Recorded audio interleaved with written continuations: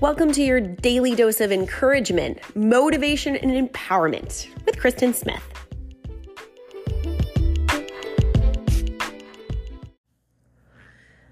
There's a book I read one time, a fiction book called What Alice Forgot. And basically the premise of the book is a woman had a head injury at a spin class. And when she woke up, she didn't remember anything about her life. She thought that she was living 20 years prior.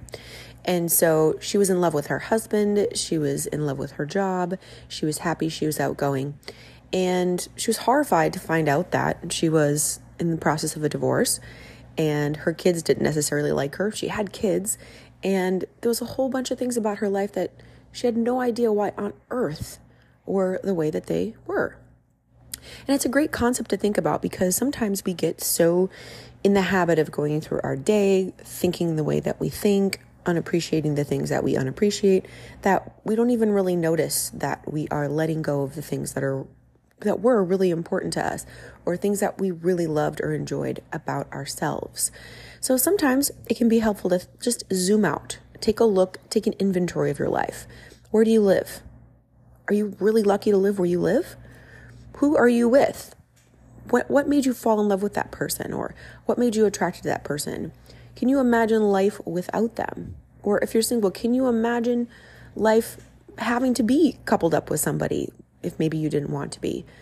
Just take a moment to really reflect on where you are. Sometimes we get so stuck being discontent with how far we have to go. Or if we've, gone backwards in our life somewhere, we can get so wrapped up in being so discontent about that we fail to see what is actually right in front of us. So if you have a journey ahead of you, a weight loss journey specifically, that's what I work with a lot, and that's what a lot of you are here to get support for. If you have a weight loss journey or a big goal, it's really important to not think about waiting until you've arrived to feel good about your journey, to look around where you are and say, I may not be stoked on where I am, but think about where I would be if I hadn't ever started. Think about where I would be if I hadn't tried and gotten up out of the mud over and over again. It can feel like you're making no progress, but every single time that you choose to start over, every single time that you choose to have a day one in your life, you are cementing the tenacity within you. Now, it can be discouraging if you don't make a lot of progress and you spin, but what if you just stayed in the mud? Where would you be then? So many people choose to stay in the mud and they never get up. They get defeated. They stay there. They just say, well, I'm never going to get what I want, so I may as well stop trying. That's not you.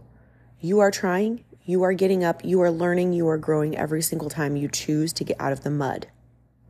That's really powerful. So take a look around at what you have, where you are, and find some joy in that today. Use that to fuel your positive changes. I say it all the time. Nobody's ever hated themselves into a better life.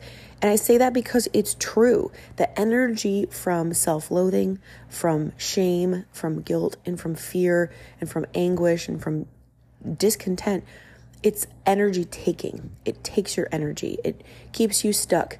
It takes all of your enthusiasm, and enthusiasm is energy. And so it's so important to take a look at where you are with gratitude, with appreciation for where you are and how far you've come, and find reasons to be grateful. Find things to love about your journey right now. When you love yourself, when you get excited about the journey, when you have that enthusiasm, it fuels you to get up and do more. It fuels you to look in the mirror and find the good things instead of just grabbing on the things you don't like. It's often difficult because you can beat yourself down and beat yourself down and beat yourself down. You say, there's nothing. I can see nothing. Well, then start with, I'm grateful that I woke up this morning so I have another chance to try. I'm grateful for this bed that I slept in.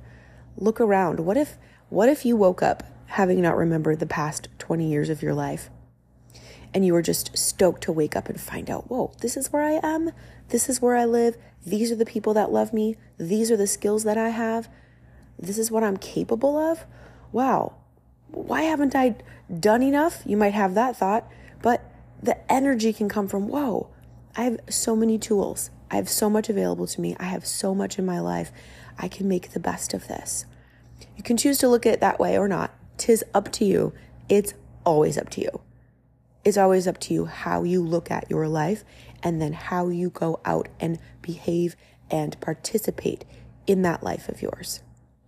So I hope this pep talk gives you some things to journal about today. If you don't have a journal, grab a blank notebook and start writing down the things that are around you, what you love about them, how lucky you are. And use that as momentum, use that as energy and as fuel today to go out and participate in the beautiful, wonderful life that you already have, being the person that you already are, so that you can take one step closer to everything that you want.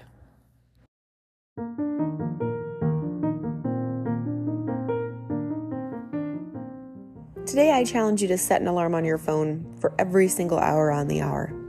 And when that alarm goes off, just pop off a list of 5 things you are grateful for. It will keep you centered and focused in that highest energy emotion of gratitude. Ask your friends to do it with you. It's a great little challenge, and go have a great day.